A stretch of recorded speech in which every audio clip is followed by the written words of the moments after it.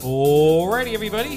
Happy Monday evening. Guru and Wiz Fantasy Football Podcast. Final team in the NFC South. And no more Bruce Arians, Wiz.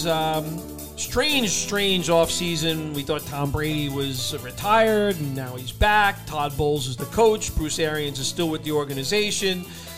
Injuries to contend with. Leonard Fournette showing up at camp at 260 pounds. But Tom Brady's back again, Wiz. And he's going to be 45 years old throwing the football. I don't think, talk about rarities. It's just a freak talent that Tom Brady is, both on the field and just physically. Just amazing. Yeah, I owe a lot to Tom Brady. My success last year was amazing. Playoffs in every league. Was in 5 championships, won 3, and I drafted Tom Brady in every league. And part of the reason I was able to do that is his ADP was so off in the preseason where they had him ranked. I knew that he was going to throw for very close to 5,000 yards and 50 touchdowns. I put that out there. And I told that to several people before the season started. And he's still quarterback one in my eyes. Not overall quarterback one, but he's still, I know the Jensen injury is brutal and losing Kappa. And their offensive line is just not the same, but still. Well, they have your boy Julio Jones back. I know you're excited to talk about, but Tom Brady to me is still inside top 10 or 12 at the position. He'll find a way to get it done, and there's no reason for me at least to think otherwise that there's going to be a decline. There are just no signs of it. Are you interested in Tom Brady this season? So, interested, yes. Do I think there's a chance he takes a step back from what we saw last year, which, by the way, was just tremendous in terms of performance? Yeah, I think there's a chance, right? Rob Gronkowski's not going to be there this year. Chris Godwin's not going to start the season. You mentioned Julio. We'll talk about that in a minute. The offensive line losses, both retirements in Marpet and now Ryan Jensen going down, which is your center, the guy that you're putting your hands under all year long. That's a big deal to me, Wiz. So, and again, it's a coaching change, right? Leftwich is still the offensive coordinator. Todd Bowles is the head coach now. I don't know. I just think, can Tom Brady kind of fall back a little bit here? And he is 45. I would say, yeah. The offensive line losses bother me a bit. That's what I will say. And I think that could hinder Tom Brady, a quarterback who's not particularly mobile to start. I think it could hinder the player a little bit. Well, for me, I'll be having some avocado toast and drafting Tom Brady. I'm not worried about any of that stuff. I know that it is difficult to overcome those offensive line injuries, retirements, and off-season signings, losing to the Bengals Kappa. But I still like Brady this season, and it's not that I don't like him, right? But the season last year that he had was just one of the best fantasy seasons, or one of the best football seasons for a quarterback ever. No, there's no question that there may be a regression from that season, but does that put him outside the top 10 or 12? I'm not willing to go that far. And a player that has just made a remarkable comeback is his, playoff Lenny Fournette, who is a 3-down back, doesn't come off the field, has the complete trust of Tom Brady, is utilized so much in the passing game. There's no question that Leonard Fournette is inside the top 10 or 12 at the position, running back one, and the rest of the guys are just clear backups, handcuffs, no standalone value, none of them getting in the way of Leonard Fournette.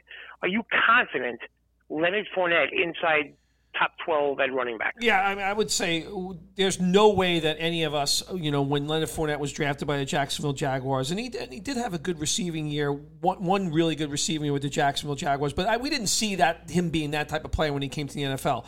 But I think more than anything to the Tampa Bay Buccaneers and the fact that Gronkowski's not actually with this team, I think it's a big deal for Leonard Fournette. I think it increases his value.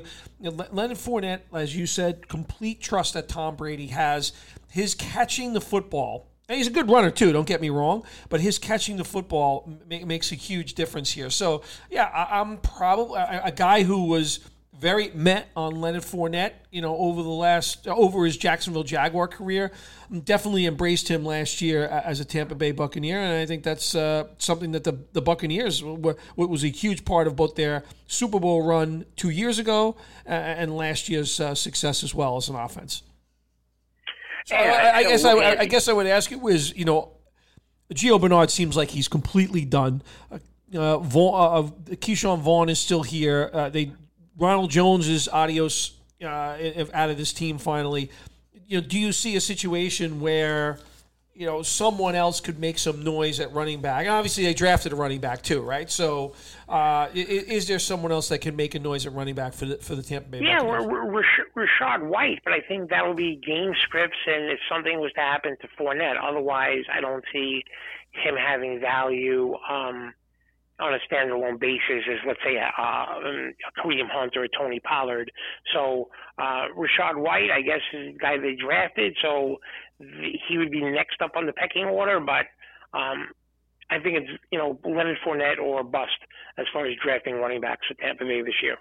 All right, good stuff. And receiving core, we talked about this, right? Chris Godwin tore his ACL last year, so it's going to take some time to get him back on the field.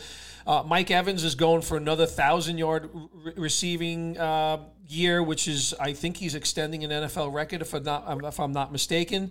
They have some interesting young players here in Tyler Johnson and Scotty Miller as well. And yeah, a little bit of a head scratcher and a guy that just can't stay healthy anymore. This is not Julio Jones from 2014, 2015. This is a guy who's not played very much in the last couple of years.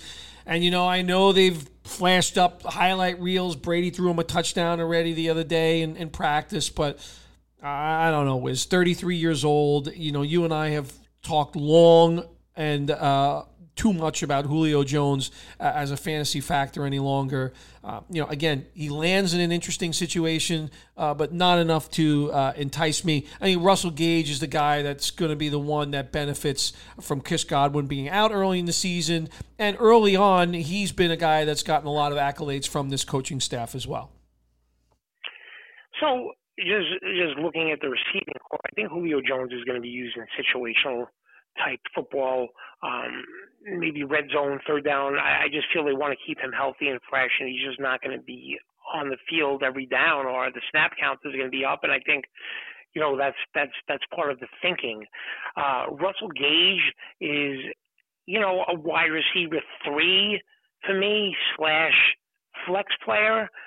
Mike Evans is inside the top 12 at the position based on volume. No Gronkowski, no Antonio Brown, and Godwin to miss some games. So to me, those kind of things I'm completely confident about. Godwin is the interesting guy to me, because with a player like Godwin, this is not all physical of coming back from injury like this.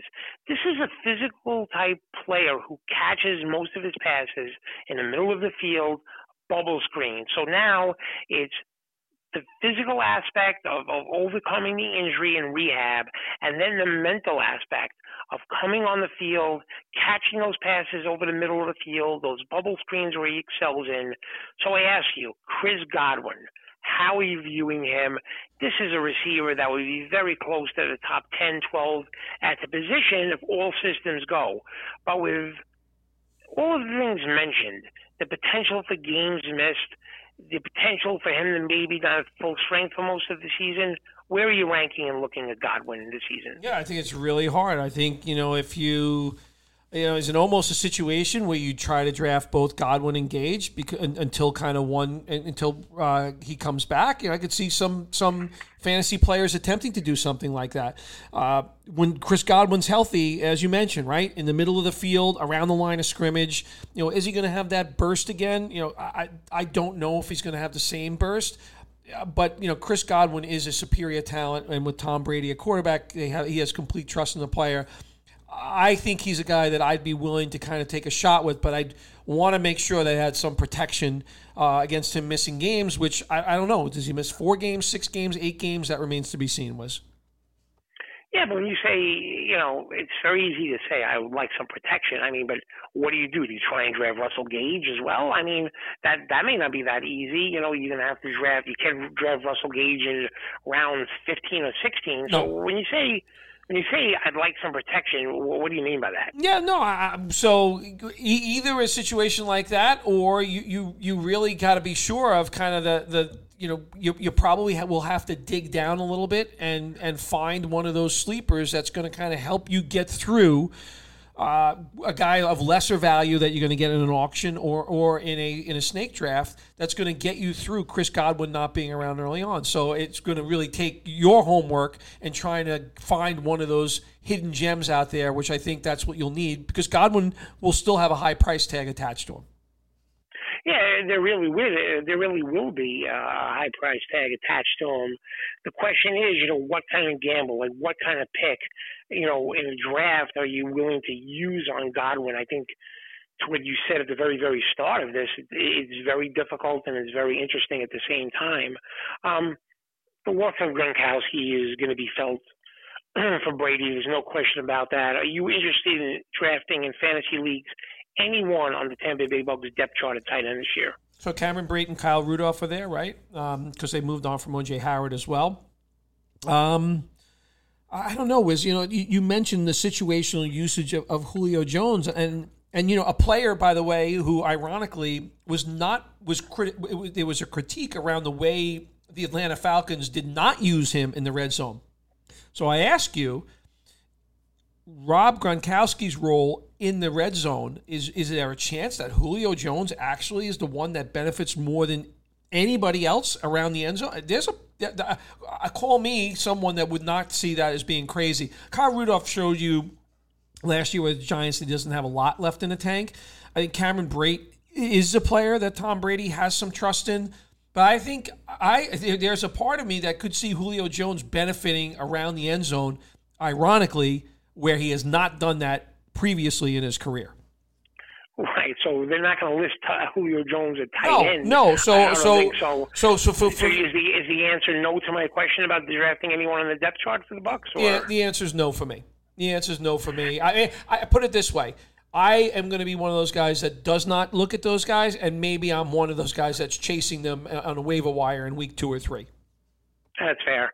Ryan Succop, you always like the idea of having a kicker on a good offensive team, but he doesn't kick long field goals. There weren't many. I just like the idea of drafting a kicker that's capable and sending out for long ones. I'm not sure about the case for this kicker, and the fact that the efficiency of Brady probably hurts him a little bit as well. So I'm not interested in Succop. The Tampa Bay Bucks defense, I'm always interested because Brady's going to keep the ball and Brady's not going to make mistakes and Brady's not going to put the defense in short field. So not saying anything that's so tremendously creative here, but a pass for me on Succop and the Bucs defense should be drafted. Yeah, you and I talked a lot about the Bucs defense a couple of years ago. We ended up being completely correct about that. It's a secondary, by the way, that needs to improve in their play. I think up front they're very strong. But yeah, this is definitely a top 10 defense, without a doubt.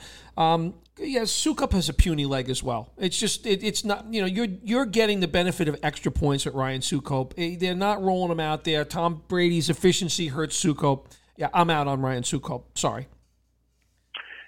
Yep, absolutely agree. So I think that's a wrap. Yeah, it is. Guru and Wiz Fantasy Football Podcast, Wiz, and that means we are off to the home of the Super Bowl champions, the division, that is the Los Angeles Rams division, which is the NFC West. A little bit of change there, too, with Russell Wilson moving on from Seattle, but that'll be the next one that we take on, Wiz. Enjoyed discussing NFC South teams with you, and again, just 4 more teams to go in our team capsules. Make sure you listen to us on Apple Podcasts, SoundCloud, and Spotify.